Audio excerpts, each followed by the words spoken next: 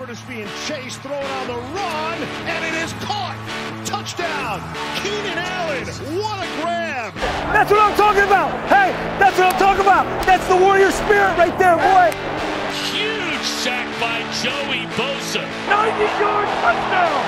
90-yard touchdown. It's going to be picked off at the 8-yard line by Derwin James. Herbert sets his feet, takes a shot downfield, has Guyton. Caught! Touchdown, Chargers! That's the greatest throw I've ever seen. What is going on, Bob fam? Welcome back to the Thunder Down Under Chargers podcast. I am Andy Prophet, your host, joined by my best mates and fellow Chargers tragics, Alistair Lloyd and Jack Reed. Boys, how are we doing a few days removed from this one? I don't know, Andy. How do you reckon I feel? How do you reckon I feel? How do you reckon I feel, Andy? What do you think, Jeff? Jeff? What do you think? How do you think I feel? That's yeah. Here's what it is. Hey, Loved here's what it. it is. What about you, Alistair? That's so good. I got nothing to add, man. Like, it helps that we do this show a few days after, because I would have been veins popping out of my neck on the Monday after watching it live with Andy. Every week is a risk of putting holes through plaster. Chargers start 0-2. What can we do? It's a long season ahead, but not the start we wanted from the Bolts, boys. No, and it's taken the absolute piss out of our preseason predictions. My 13-4 is looking like I've never watched this sport before. Don't even know the team that I support. Jesus, they're not doing us any favors as podcasters. But like you said, it is a long season. The 0-2 start is very hard to swallow. Let's do our best tonight to be as appropriately positive as we should be, I guess. Put this loss under the microscope again. Take a look at what has kept us from tying the ledger at 1-1. Week 2 recap inbound shortly. Listeners, thanks for joining us. If you are new, welcome. You can ride with us and cry with us. We appreciate you all tuning in. If you do watch us on YouTube, don't forget to give us a like and subscribe. We are also available anywhere you can get your audio podcast. So join in. We'll take a look at what's ahead of us in week 3 as well. Another road game, this time against fellow 0-2 Minnesota Vikings. Okay, Los Angeles Chargers 24, Tennessee Titans 27. Could the defense bounce back after a shellacking from Miami? Is the new look Kellen Moore offense on the up and up? Herbert did show some great poise, looked to move the ball downfield a little bit better than he did once he got going. 305 yards, just shy of 66% completion for 2 scores. Keenan Allen just not aging a day. Still got it, baby. 111 yards. Both passing touchdowns falling into his hands.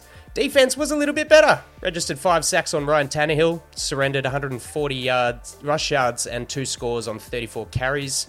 None of it was enough. Ultimately, an all-round overtime falter, seeing the Chargers fall to 0-2. Playoff chances dwindling, and the seat of head coach Brandon Staley firmly in the brimstone.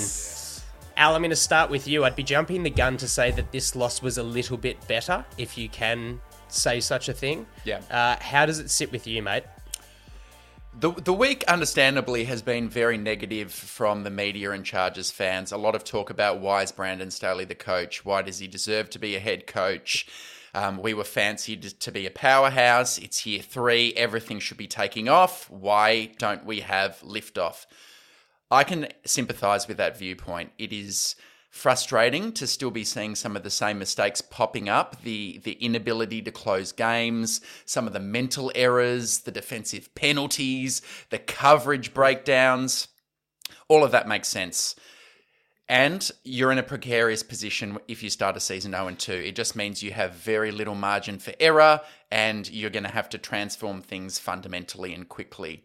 However, to turn it slightly positively, there wouldn't be many teams that start a year 0-2 that have a quarterback of the quality of Justin Herbert and a total point differential of -5. There's been no 3-4 touchdown blowout. Both games, the ball was in the hands of the offense with a chance to win at the end.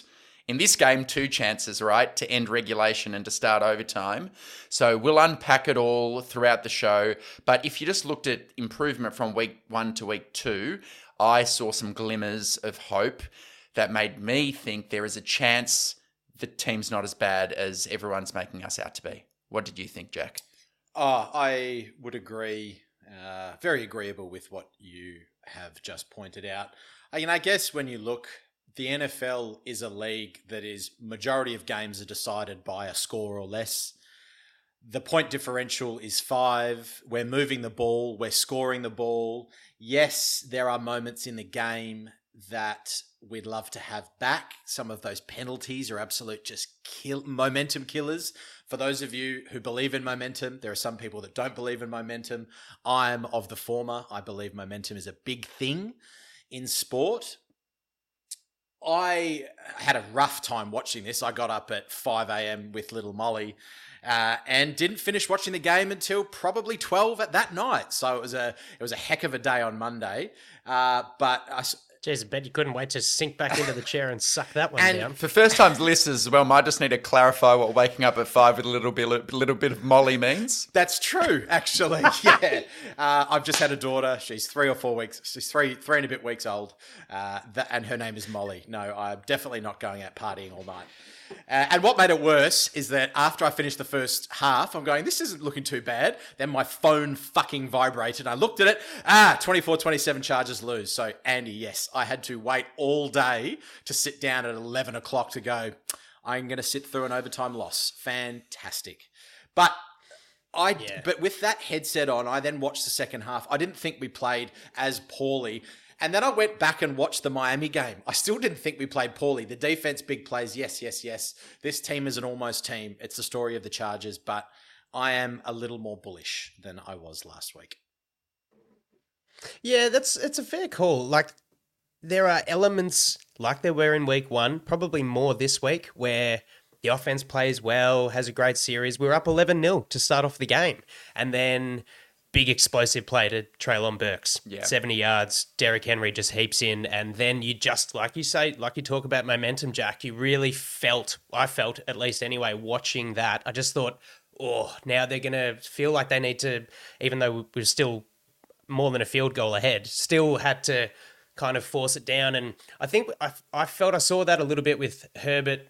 There was just not too much control with how he ran tempo. I thought he, at times, was good at rushing up to the line to get the play off and, keep the defense on their toes. But there were also times where he didn't need to do that. Like we could have soaked up a little bit more clock and actually stopped them. Things weren't necessarily working all the time. We're going to get into it, but when instances like that falter, like the first and second downs, there's an interesting play call on like a 2nd and 7, for example, and we run the ball up the middle for 1 yard and then 2 of 14 third down conversions. It's going to be the biggest point on all 3 of our game notes. You can't really win a game of football when you're just not converting. You're not extending drives. And there was just a little bit of misstep with how we were kind of flowing offensively. On the other side, we'd kept the Titans to negative 16 pass yards up to the 8-minute mark of the second quarter, and we're looking great. Obviously, then the Burks explosive, but it just didn't seem like you spoke about it earlier in the week offline, Jack, about the cohesion. We're struggling to play consistent complementary football where you might have one good series or 2 good series by the offense, defense lets the opposition score, and we're not getting bang for our buck as to what we're putting out there offensively. We're not getting the stops and the turnovers. We definitely saw that last week, and at times we really saw it this week. Giving up 27 points to an offense that looked like they'd barely played football last week against the Saints was, pretty hard to watch. But look, there was improvements from the defense. 5 sacks, as I said, that's 5 more than we had last week. And Jack, you're right, we are moving the ball down the field. This week that ADOT was 11.1. So there is improvements, but I think it's just like an overall lack of gelling, being able to complement one another and back one another up. Alistair, I'm going to jump in here because you've done a bit of digging. Andy, you alluded to the 70-yard bomb to Burks, and then there was a 49-yard completion as well. Just killers.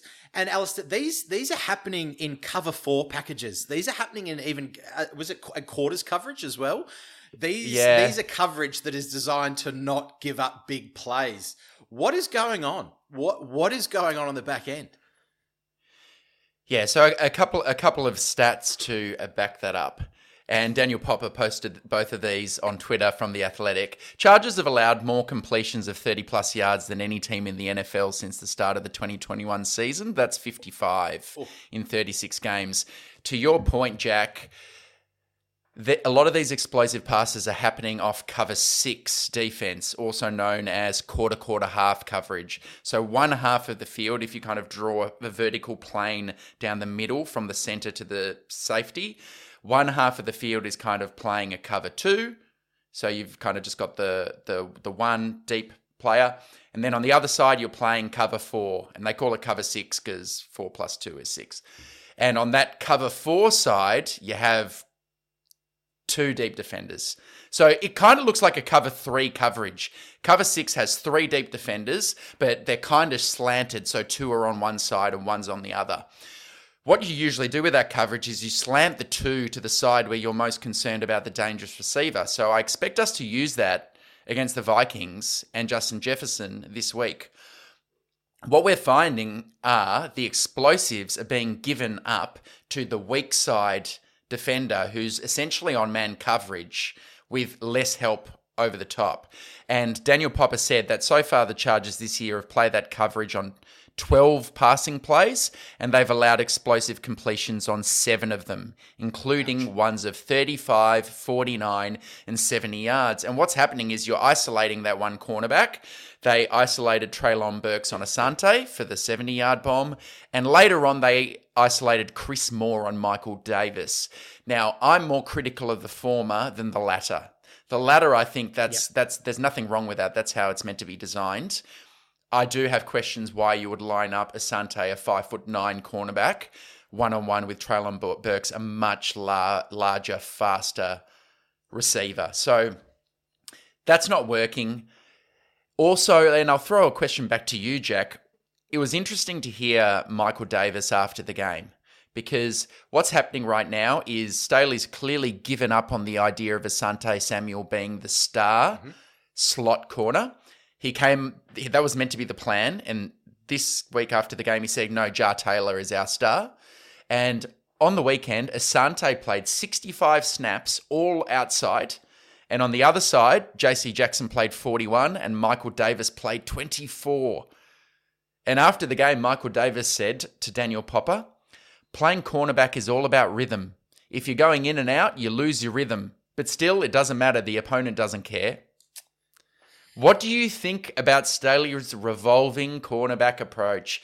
Is this a problem? The rhythm is very much connected to the momentum conversation, which is connected to the cohesion, kind of these ephemeral, fleeting words. What do they actually mean? How can you quantify them? Staley has always said that he is a DB guy. He wants to be a DB factory. He wants the back end, next man up, next man up.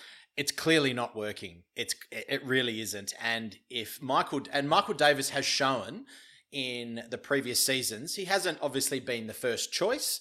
Last year, he wasn't the first choice. He came in later in the season and performed really well.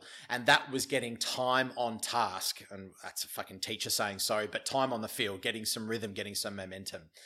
Perhaps the coverage is so complex that constantly changing cornerbacks, the defensive line and the offensive line talk about cohesion and, you've got to understand what the guy next to you is going to do. And that takes time. That takes 12 months.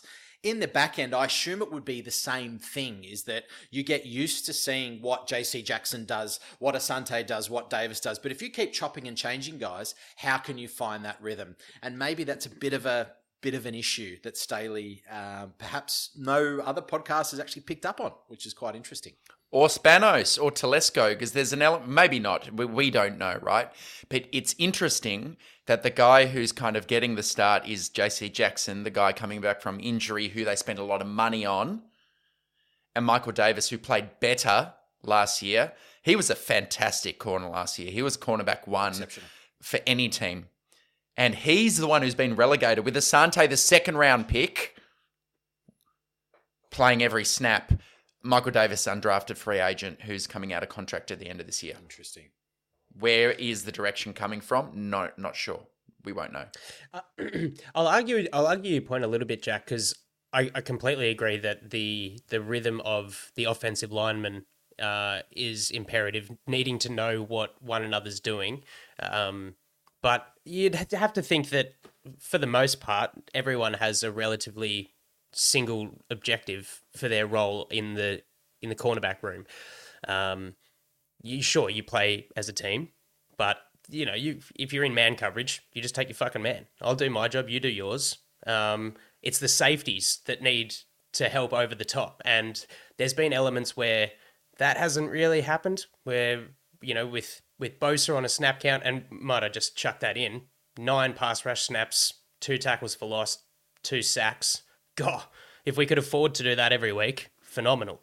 Yeah. Now, I won't forget about Tooley, but we'll definitely touch on him. And that green dot wearer who we slammed last week, and just must have listened to the show and just gone, I got to show those Aussie guys that I'm all a bit more than what I put out on week 1.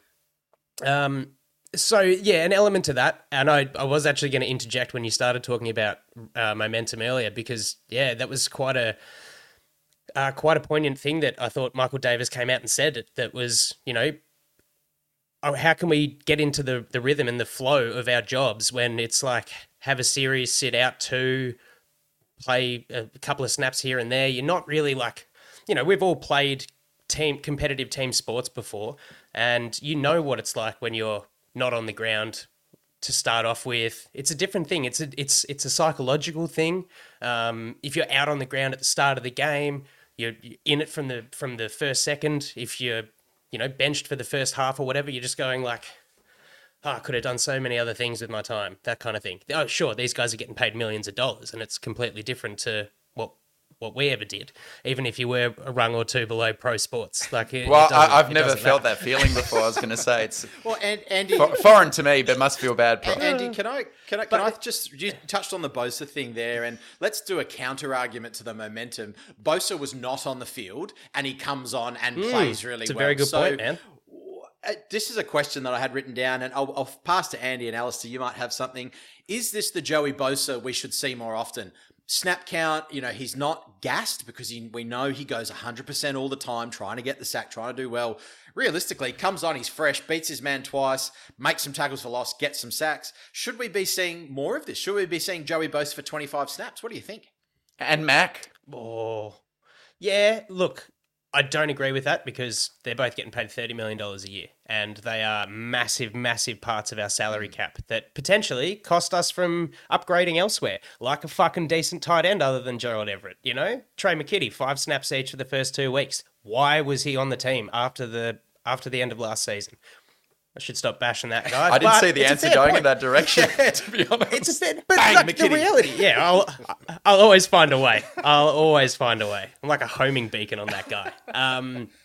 But it's like what I actually saw from the pass rush, especially, was the use of some really fun stunts. But Bosa's first sack, he started outside the almost like 7 tech, rushed in. Sure, it helps that Skoronski wasn't playing, and they had, I think, Xavier Newman there at left guard for a fair whack of time. Kenneth Murray took advantage of that too with an awesome sack.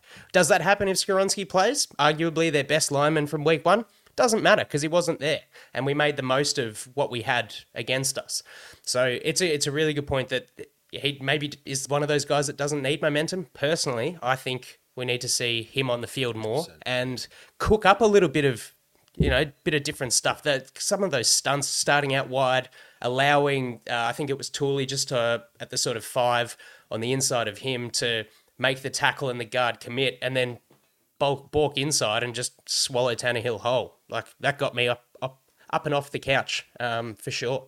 So look, it's hard to say, but what Staley, I think, is trying to develop with, listing Ja'Sir Taylor as the starting slot now at the start of week 3, just seems like you had all off season and the preseason to do this. And maybe it's something that we harp on about this a lot, but maybe it's something that you don't have the opportunity to see in live games where you don't play your starters in the preseason. You can't say, this is the lockdown CB1, this is CB2 for this reason, but Staley's actually rotating those other 3 cornerbacks, Samuel Jr., Davis and Jackson in, based on, how they performed in the last game and how they're training and things like that. So it's a little bit sort of fair weathered in my opinion. But like that Burks 70-yarder was just a horrible personnel mismatch.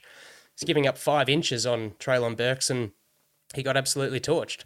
He did the right thing by covering the inside. I think Gilman was just nowhere to be seen. So, look, those things happen. It's just the regularity with which they happen, which is probably the biggest concern. We'll see. Look. I think the more we can rotate players to keep them fresh, the better, is my perspective. Sure. I do understand where Andy's coming from, that you are paying the big bucks to the big rushes to stay on the field for the longest. But if that's going to be detrimental to their output and production, then what's the point? I more feel that way about Khalil Mack, who is an older player than Joey Bosa, and we're asking a lot out of him. I thought it doesn't show up in the PFF grades, but against the run, I thought he was a trooper on the weekend. But you're seeing he's not coming through from a pass rush perspective like he probably would have hoped. I see this as being a problem across different levels, like in the linebacking core, just having Kendricks and Murray playing 60-something snaps each. Hopefully Dayon Henley's addition can mean that gets spread. And I don't want to discount the fact that Chris Rumph has been injured so far to start the season. And if he was healthy, plus with Tooley coming along, maybe we can see more of a rotation of Mack and Bosa. Because I agree, Jack, Bosa's fresh. You bring him in on third down and he's a weapon. He can blow up a game. So now that we're talking about the defense, I just think, yes, the whole talk this week has been around Chargers are 32nd in DVOA, 32nd in pass yards allowed. A lot of that is referable to week 1 against Miami. If we just focus on this game against the Titans, yes, the Titans are probably not one of the better offenses in the league. So you've got to acknowledge that. But the Chargers defense started the game with a turnover on downs, punt. And then in the third and fourth quarters, when the game was there to be won, they also had 3 series in a row that went punt. The run defense showed signs of life, I thought. Keeping Derrick Henry to that kind of tally was a good effort. Yes, Spears got off the leash a little bit, but overall, signs of improvement, only 5 missed tackles compared to 9 missed tackles last week. So maybe I am kind of drinking the Kool-Aid because I am pro-Staley, so I'm going to be looking for causes for hope. But it's got to have been a positive step from last week with a hope that against Minnesota we'll see another step. The next thing's to work on coverage and being in the right spot. But the little things like pass rush, run defense, stopping the offense, making them punt was better this week against the Titans. Alistair, I'm gonna throw something right back at you, and I'll just give you some ammo of what I've got. And you said yourself you're a defender of Staley, so here we go.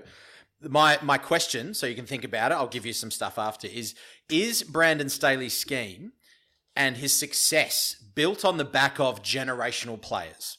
We look at his time in Chicago. He had a different Khalil Mack. He had a generational MVP, defensive MVP player. He's the outside linebackers coach, coaching Khalil Mack to incredible. In Denver, he had Von Miller, who is also an outside linebacker. So he's working with Von Miller there in 2019. And of course, as DC in LA, he's got Aaron Donald, arguably the most disruptive player in PFF's history. Now, and Ramsey. I'm not putting Ramsey in generational. I'm probably putting Mack, Miller, and Donald in that generational bracket. So, when we start to look at the run defense, will the run defense actually ever be any good? I look at this and I go, I don't think so. Because look at this. SJD, 6th round.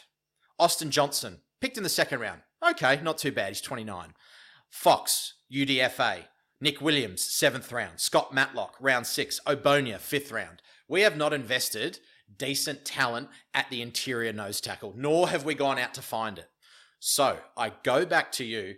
is Brandon Staley's scheme built on the back of generational players? That's why this defense is not working, because he doesn't have one queen, let's call him, and if we're speaking chess, to deploy in that dominant role. Yeah, I'll try to keep this succinct as I can. The last 2 years of Staley's defense has not worked. So if you want to take that position that you think he only had success in LA with the Rams because of those guys, sure. He hasn't had success with the Chargers. With the Rams in 2020, though, I thought what made that defense really impressive was guys who had heretofore not been good footballers had career years. Darius Williams, John Johnson, Sebastian Joseph Day, Morgan Fox, Troy Reader, Troy Hill. And they had Donald and Ramsey, but what made that a great group is they coalesced together under the one DC. So, I don't know. I thought that year he did a good job, except, and we haven't mentioned this, they got torched by Green Bay in the divisional round that year, and Rodgers took the piss out of that defense, put up 30 points. So, yes, they were great during the regular season. They failed when it mattered. Since he's come across, they haven't been so good. On your point about defensive tackles, those guys don't get drafted high really anyway, unless they're elite. So I don't, unless you really want to linchpin. Unless you're the Philadelphia Eagles, where you just shore up the defensive line in the first and second rounds all the time. Yes, true. If you want to take a Quinnen Williams with pick 2 or that caliber, yes. Jordan Davis, Vita Vea.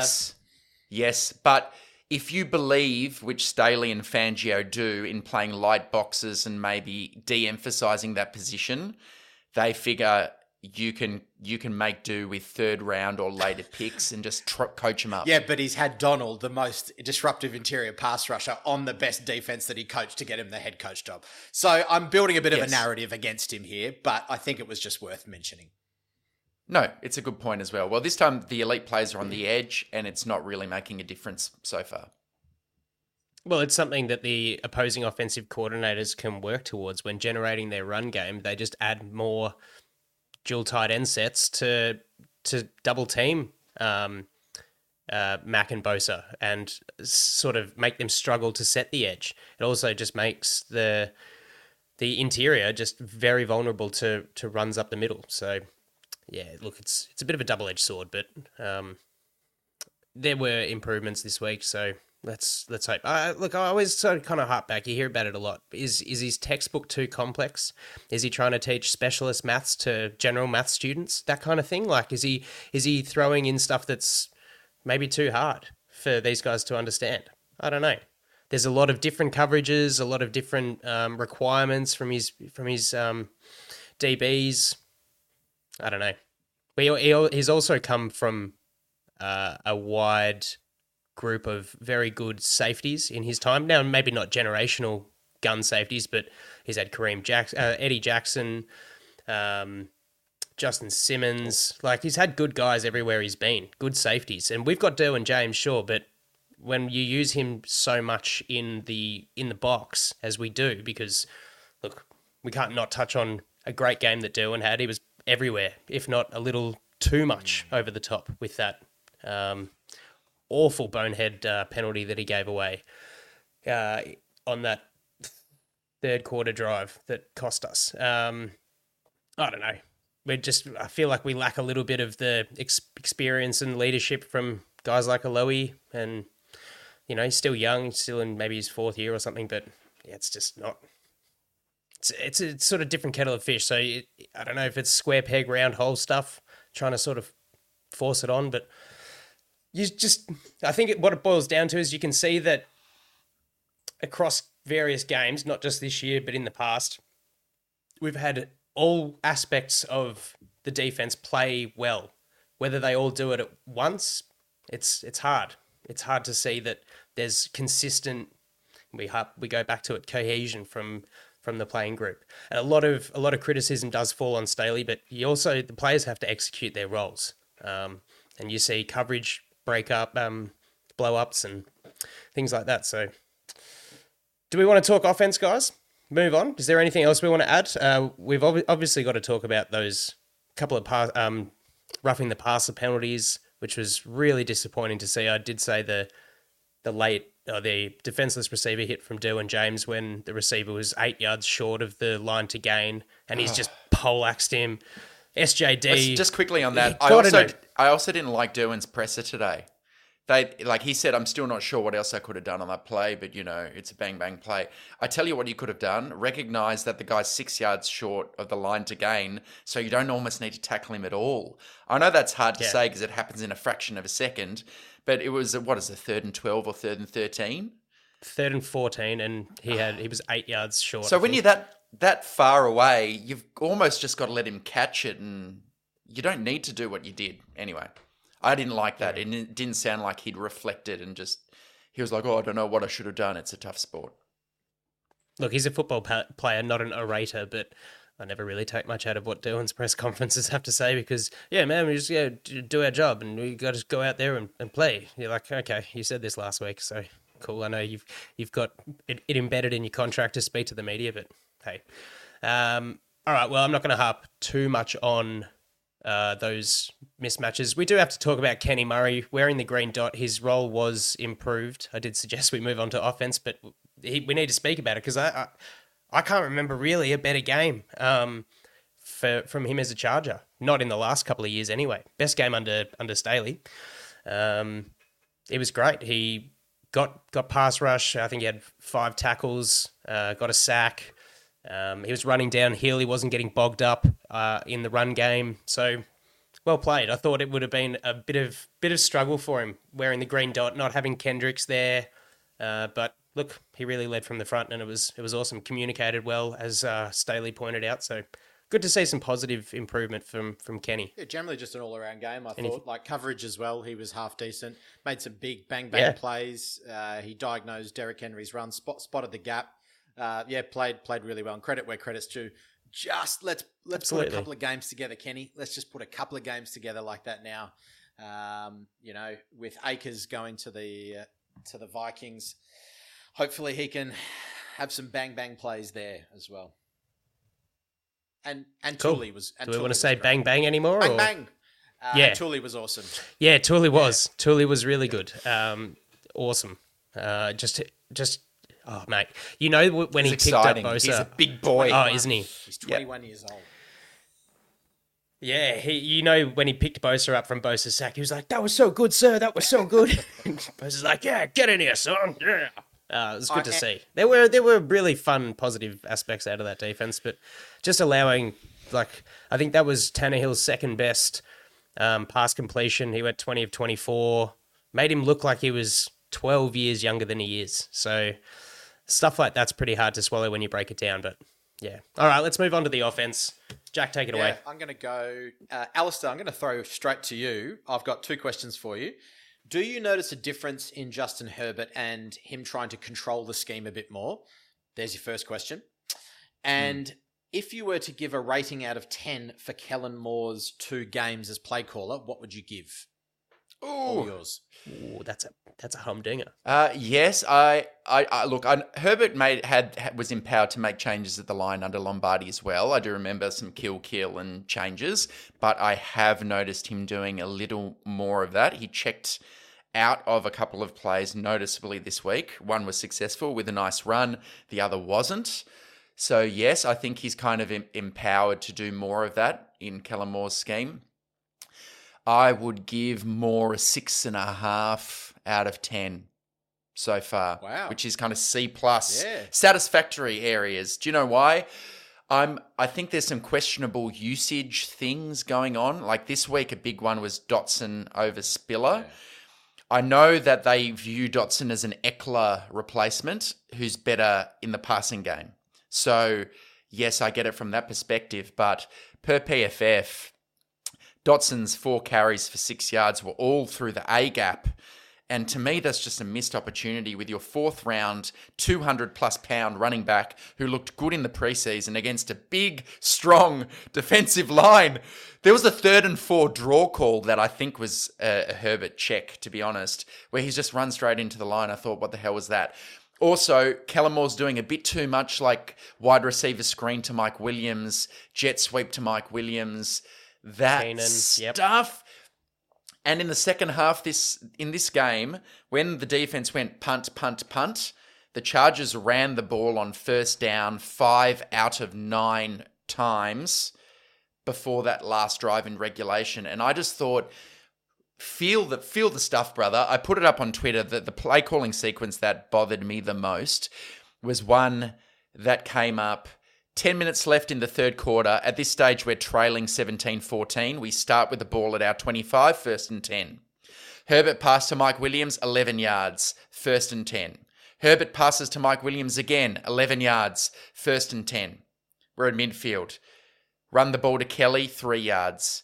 Run the ball to Kelly up the middle, 1 yard. Herbert sacked on 3rd and 6. Justin Simmons punting. Like, that's that feel where you've just started off a drive with 2 11-yard passes.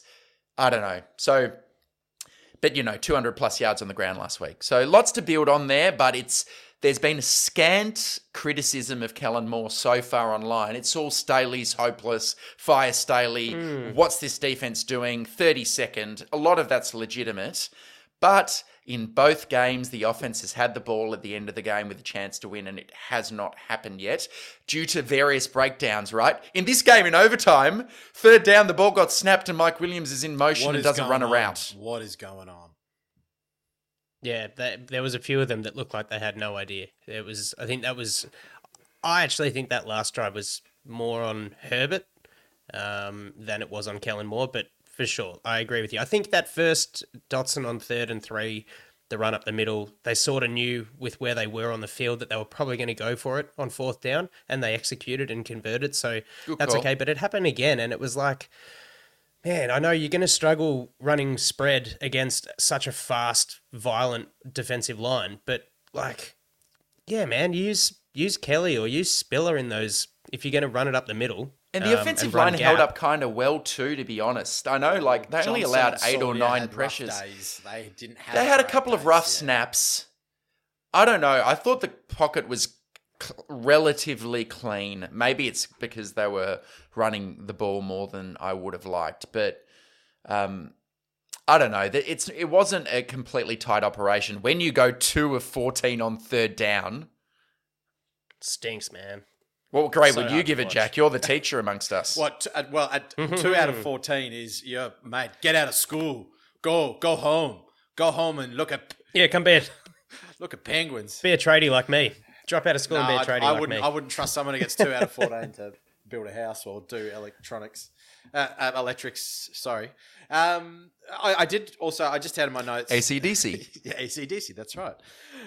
Everett. I thought Everett's efforts on a couple of occasions were really good. And the way that he ran. Oh, what a dog. Ran with power. And that was really good to see, that effort. Ran with violence. He broke about 10 tackles on the field on that one play. Love it. Yeah, so good. At times, I was genuinely concerned he was going to have that ball. There was one that I think it went to the right side, and maybe he got like a 7-yard gain. He just wasn't going down. And Jack Gibbons, the linebacker for the Titans, is uppercutting the absolute shit out of him, trying to pop that ball out. Nope, not having it. Gerald Everett, dog. Yeah. Loved it. And I guess the other sort of question I had of myself from last week's pod was, are there too many weapons to spread the ball? I mean, Gerald Everett caught 3. Keenan Allen caught 8. Mike Williams caught 8. Stone Smart made an amazing catch. Quentin Johnson didn't he? Still not really being had no right catching that targeted twice. No right catching that. Josh Palmer 5 targets for 3 catches. So yeah, spreading the ball out okay, which is fine. So yeah, listen, it is what it is. Yeah, it's interesting when you talk about the usage of Quentin Johnson. I know, which, like you said, we do have offensive weapons and people to throw to. Josh Palmer included as well. Almost had that. Just get your toe down. That would have been sensational. Did he get it down? Is it yeah, I stand by it. I think it was a good call. I thought there was actually, on the whole, I thought the officiating was pretty subpar both ways, but they got that one right for mine. Is it a concern that Elijah Dotson's just about getting more receiving targets than Quentin Johnson? Darius Davis as well. Like, I don't know if I'm spot on with that, but like he's getting 2 targets and sub 10 yards. And you're talking about the big 4 guys that get drafted in the first round. Jordan Addison, Zay Flowers, from their first 2 weeks are making a mockery. And QJ looks like... 10 snaps. Yeah, it's odd. Maybe that just comes down to what the personnel usage and what Kellen Moore is trying to do with, maybe not showing his hand completely early. But, mate, we're 0-2 and we're coming up against the Vikings in Minnesota. We've got Dallas. We've got the Chiefs. We've got, even the Raiders in week 4 looks like anything could bloody happen. And it's a bit of a concern. So, Kellen, I'm about the same as you. I think 6.5. We're definitely leaving points on the field, and he's probably not completely to blame with that. But I'm not liking any of this. Keenan Allen in motion, and Mike Williams in motion. He's a contested catch guy. He's not a bubble screen. Can't start a step and beat that first tackle. Roger McCreary in patches was absolutely all over him and smashed him at the line. And there's nothing worse. That bubble screen, I think it was 2nd and 2, lost a yard, which just preceded that 3rd and 3 for Elijah Dotson.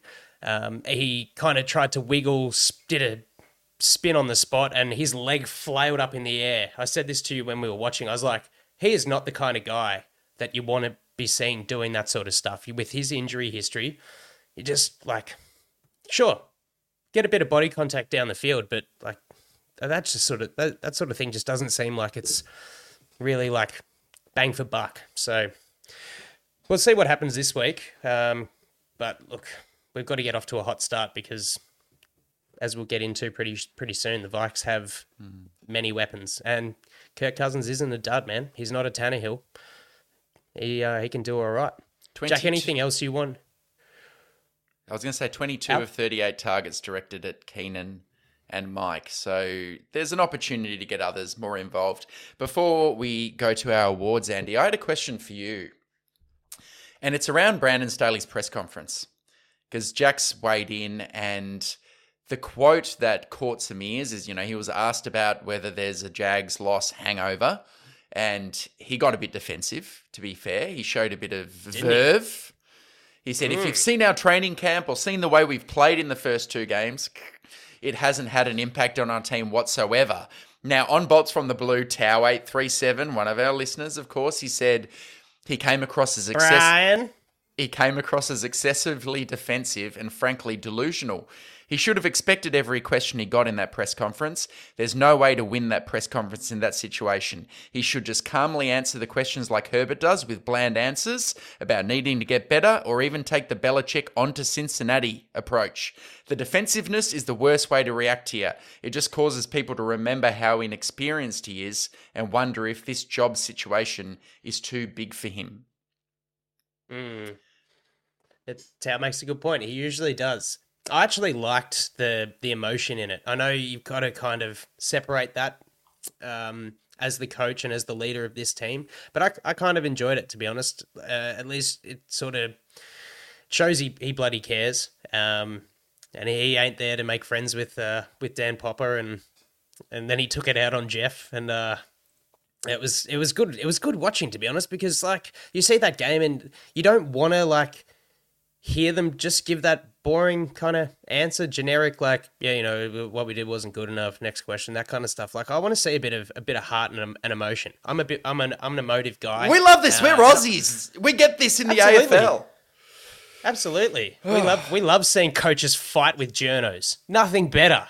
You've just lost a game in overtime that you should have won. You had multiple opportunities to do so. Be pissed off, man. Absolutely. Okay. I see what Tao's saying from a professional level, but nah. I don't. Interesting. I liked it. To be now, honest. Jack, I reckon you'd have an opinion on this for sure. You're a teacher. What's your far kind more of reserved than the likes of me, for sure. From the leadership perspective, what's kind of your take on this, my friend? Okay, well, you've set me up really well, and this is a little bit of my teachable moment. I'm calling this From Red to Blue: How the Chargers Can Learn from the All Blacks.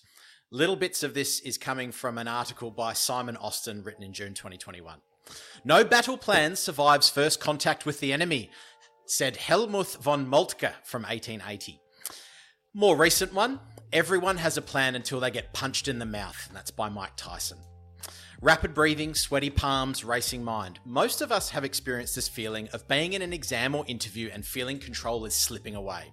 The New Zealand All Blacks described it as being hot, heated, overwhelmed and tense.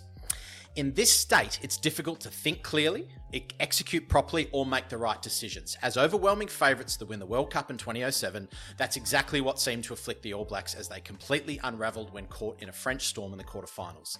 The overwhelming favourites lost. Ringing any bells? What the All Blacks recognised was that their mentality and ability to keep attention on performance during moments of critical pressure suffered in the last 3 World Cups they'd been in. The implication was that they had choked. If you think of physical, technical, and tactical as forming 3 legs of a stool, the stool isn't balanced unless you have a psychological strength as well. So they changed their training and preparation. What is the link between the All Blacks and the Chargers? Well, this is the teachable moment. The final drive, the final snap, the final sack, the INT in the last 10 seconds, these are not where games are lost.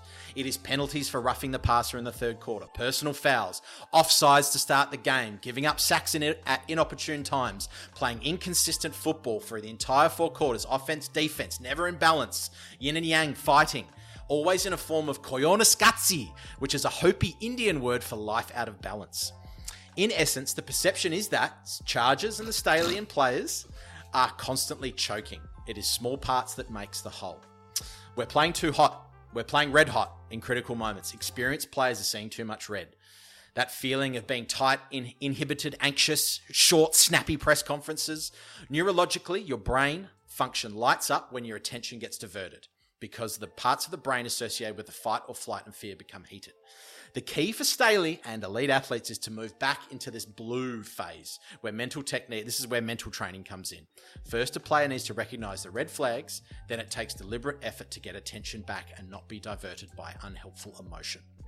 Brandon Staley alluded to, did you see training camp? Did you see, were you there? Did you see how hard they went?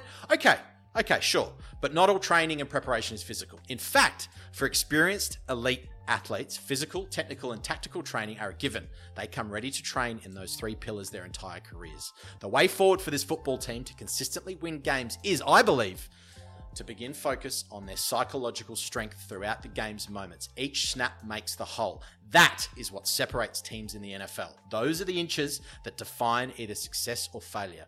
Can Brandon Staley do that? Wait and see. Class dismissed. Yeah. Nice, mate. Look, I love your take on it.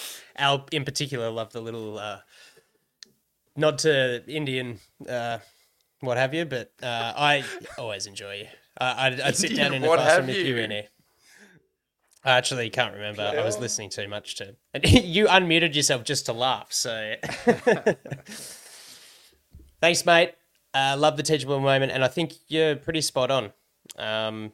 It's all about just putting it out on the field and actually executing. So it's a way of, eliciting that to the players, really, isn't it? And just making sure that they're in the right space.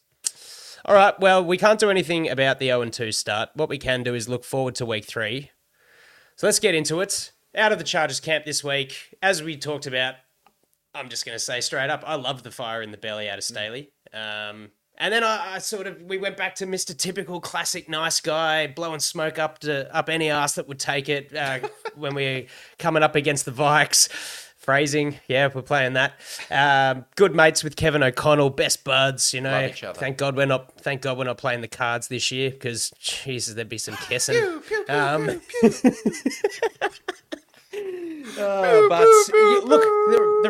the reality is there's a lot to worry about. There's multiple X factors that we're coming up against in this Vikes offense and a quarterback that's more than capable. So as far as personnel go, I think Kendricks and Eckler, they have no set timelines on their return. I think Henley and Rumph are back. Yes. Limited practice for Bosa, but we'll ease that back in. Yeah, that's going to help. That's going to help, like we said, the rotations across the line and a little bit more. I want to see Dion Henley in the middle of the field, man. He excited me in the preseason. So as far as the team goes, I don't think there was any other major injury concerns. Mike Williams had a bit of an ankle knock, but he was, just did Mike Williams stuff at practice today. So wouldn't be too worried about him not playing on the weekend. Al, what did the Vikes do last week? How are they looking? Well, they've had a few extra days to prepare because they played on Thursday Night Football at Lincoln Financial Field against the Eagles, a game which they lost 34-28. My view is the score kind of flatters them somewhat by the end of the game, but they had their chances. So in this one, the tale of the tape was that the Eagles ran the ball 48 times for 259 rushing yards, an incredible total, with DeAndre Swift 28 attempts for 174 yards, doing his best Marshall Faulk impersonation, and Devonta Smith having 4 catches for 131 yards and a tuddy. On the other side of the ball, you had Kirk Cousins with, I thought, a highly flattering 31 for 44, 364 yards, 4 touchdowns. A lot of that in junk time. Justin Jefferson destroyed Darius Slay, 11 catches, 159 yards. Now, the bit that's unlucky, even though the Eagles for the most part had a 13-part lead or more, the Vikings lost a special teams fumble early. That doesn't happen very often. And they had a touchdown erased for that old school rule where Justin Jefferson fumbled the ball extending for the pylon through the end zone at the 1-yard line. And the result Tell us what you think about that rule, mate. I was saying, Andy, it should be it should be a safety and a punt back to you. But to give the ball to the opposition and they start at the 25, it just seems like the punishment doesn't fit the crime, right? Really, you've got the ball at the 1-yard line because you try to score a touchdown. The ball goes to the opposition. I don't know. Seems too harsh. Anyway, time of possession, Eagles dominated it 39 minutes to 20 minutes. The Vikings couldn't stop them on the ground at all. And really, I thought the Eagles were the better team. So, but Vikings put up 28 points. So they kept fighting. They kept doing their thing. They've got playmakers. Let's get into it, Jack. What do you think of the Vikings' strengths in this game that we've got to face them? 3 things. You touched on it. Opposition X factor. None other than Justin Jefferson now has more receiving yards than the entire Chicago Bears. I don't know. That's probably not the right stat, but it's something like that. His average depth of target is over 13 yards. He already has 4 contested catches. He's had 150 yards in 2 games. He is a Madden cheat code. Cousins threw a ball to him. I don't know how it got through in double coverage. Guys scissoring him. Yes, we're back to scissoring. And the ball just finds it and he makes it. He's incredible. This is a little bit of a Trojan horse that I've found that I've also linked into next morning's headlines, but the Vikings band together to form War Party in coverage. Weirdly enough, per PFF, the Vikings have the 4th best coverage through 2 games. Bynum, Asamoah, Hicks, Pace, Evans are all playing really well in the coverage game, especially their linebackers and Bynum, who had a bit of a down year in 2022. And I've got to I love you, man. It's a weird one, but Brian O'Neill at right tackle quietly become one of the best right tackles in the league, building on his performances each year. No sacks, no hits, 1 hurry allowed through 2 games. And given that he was up against some pretty nasty pass rushes in the Eagles, he's done very well. So I love you, man, Brian O'Neill. That's what I kind of had for the strengths and Chargers threats. Can I jump in on a rated rook, mate, before you go to the weaknesses, Andy? Ivan Pace Jr. was a guy I talked about in the I love you mans for the linebackers. Small guy out of the University of Cincinnati, has no business playing in the NFL. He is that small and that thin. But he had like a 95 blitz grade per PFF. Undrafted free agent, well, he was a fantastic blitzing linebacker against the Eagles. Ends the game with an 86.3 overall grade as an undrafted rookie. He's a starter. So, good pick from the Vikings. Andy. He backed that up from a 75 in week 1 as well. Very, very impressive. QB hit and a sack. Not bad. I'll actually jump in. I thought Theo Jackson, when he came onto the field, I reckon he might usurp starting safety Josh Metellus. Very solid outing for him in week 2. Look, as far as the weaknesses go, obviously, Al, you touched on what the Vikings and Swift was able to do on the ground. Their run defense is cause for concern, even if their secondary is doing well, which doesn't really favour us because we don't have Eckler. So even though we had over 200 rushing yards in week 1, Eckler was more than half of those. And Kellen Moore's just not quite really working out how to use the guys that we do have. So Interesting. It is an opportunity for us to take advantage of. Whether or not we can execute that with the right personnel is yet to be seen. Their run game and run blocking now, they have added Cam Akers to the fold, but he's been in the building for all of 5 minutes. So we'll see what his impact and sort of understanding of the playbook. Was Kevin O'Connell with the Rams while Akers was there? Probably could have assessed that out, but Yep. I'm not quite sure. Either way, he's a decent back. And look, Matheson was fumbling the football last week, so we'll see. The run blocking also has been pretty average. So, look, you'd like to think that we could get the week 1 run game back in order, but we'll see. And it is an opportunity for us to take advantage of, because I do think the likes of Harrison Smith, pretty underrated safety. Staley spoke pretty highly of him, and I also wanted to talk about Ivan Pace as you did, Al. Sorry. The rest of the defense just seems a little bit flat so far to start the year. So we'll see. We'll see how we go. Did you notice that Flores has essentially benched their 2 early round picks, Lewis Seen and Andrew Booth? Yeah. Can't see the field. They've got a Caleb Evans and Theo Jackson. Flores, man, they blitz all the time. They're playing deep off coverage on the back end as well, which is not what you'd expect from a Patriots acolyte. They're doing some weird stuff, but I think I'm with you, Andy. I think there are lots of ways to hurt this team. I don't think their corners are very willing tacklers. Byron Murphy doesn't want anything to do with it. Tonga and Lowry in the interior are rubbish interior linemen. Their offensive line is struggling as well. They don't have Darasaur. Well, he might come back, but otherwise they've got, like, their interior offensive line can be exploited. Lots of ways to get after him. For sure. I mean, Cousins has been pretty good with getting rid of the ball quickly. He's got ample options. It's not just Jefferson. TJ Hawkinson is balling. KJ Osborne as well. Like, they've just, it's going to be a massive bloody test for this defensive back unit to get their shit together to try and cover those 4 guys. And even though a lot of it was fluff in junk time, Cousins is still a capable quarterback, and he's a fighter. He's a bit of a dork. If you've seen the Quarterbacks TV show, Netflix show, he's a bit of a dork, but God, he goes hard, and he cares. A lovely guy too. Yeah. He really is. Yeah, he really is. So yeah, look, we'll see. There is ample avenues for the Chargers to succeed against this team. It's whether or not we can put that into place and execute on those chances. What do you think the keys to victory are, and what Staley's going to do, Jack? I mean, we've already talked about them. Best way to attack, run the ball. Best way to defend, know the passes are coming. But I've got a pigeonholed award here. This is more of a meta kind of analysis of the game. This is the playoff against the almost teams the media loves to say. They're neither dominant nor completely shit. They almost win games or almost lose them. Who's going to blink first? Because the team that comes out second best, we know that there are going to be storylines aplenty. Could we see Kirk go to New York?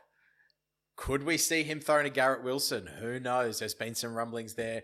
Or do we see Staley coaching Costa Mesa High School special teams unit by week 5? With Kyle and Darren Bennett. So, other than that, I'll do my prediction as well, and anyone can jump in. I'm going to be really negative here. Vikings 34, Chargers 28. Chargers lose.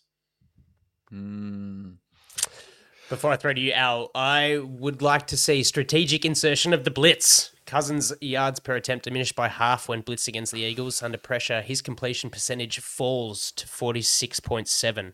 Now, if we have Bosa operating excellently on a snap count, load up and get to him. We've really got to decrease his time to throw and put the pressure on a struggling O-line, as you say, Al. So obviously, a lot of work to do for the cornerbacks. I'm with you, Jack, though. I think this is in Minnesota. Both teams 0-2, both former playoff teams from last year.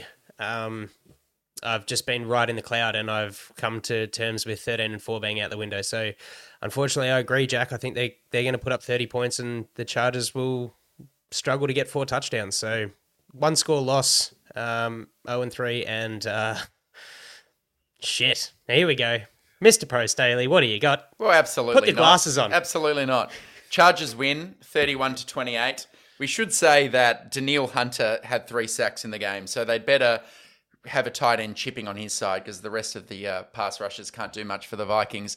But no, this is going to be the third time where the offense has a chance late in the game to win the ball. The score's going to be 28-28, but this time we're going to march down the field and we're going to have a walk-off Cameron Dicker field goal. And my Dicker is going to be hitting the roof because there's no way that a team this talented starts the season 0-3. Book it in, listeners. Chargers get the win against Minnesota at M&T Bank Stadium.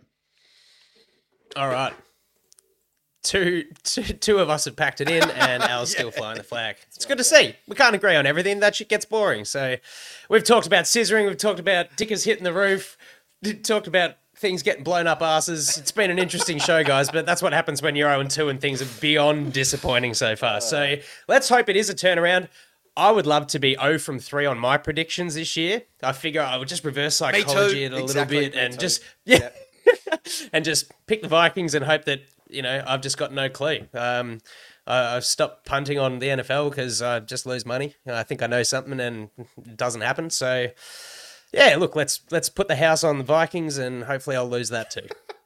Anyway, guys, like I said, ride with us and cry with us. Hopefully it's a lot more tears. I hope we were as positive as you would have liked us to have been this week. It is 2 weeks into a 18-week season, 17 games. There's still a long way to go. Sure, the chances of playoffs are not against us. If we do fall, it's a bit of a bloody problem. But positive thinking, we have no control over it. Let's hope the players do. Anything from you guys before we sign it out? We'll see you next week on the Thunder Down Under Chargers podcast. Go Bulls! Bye.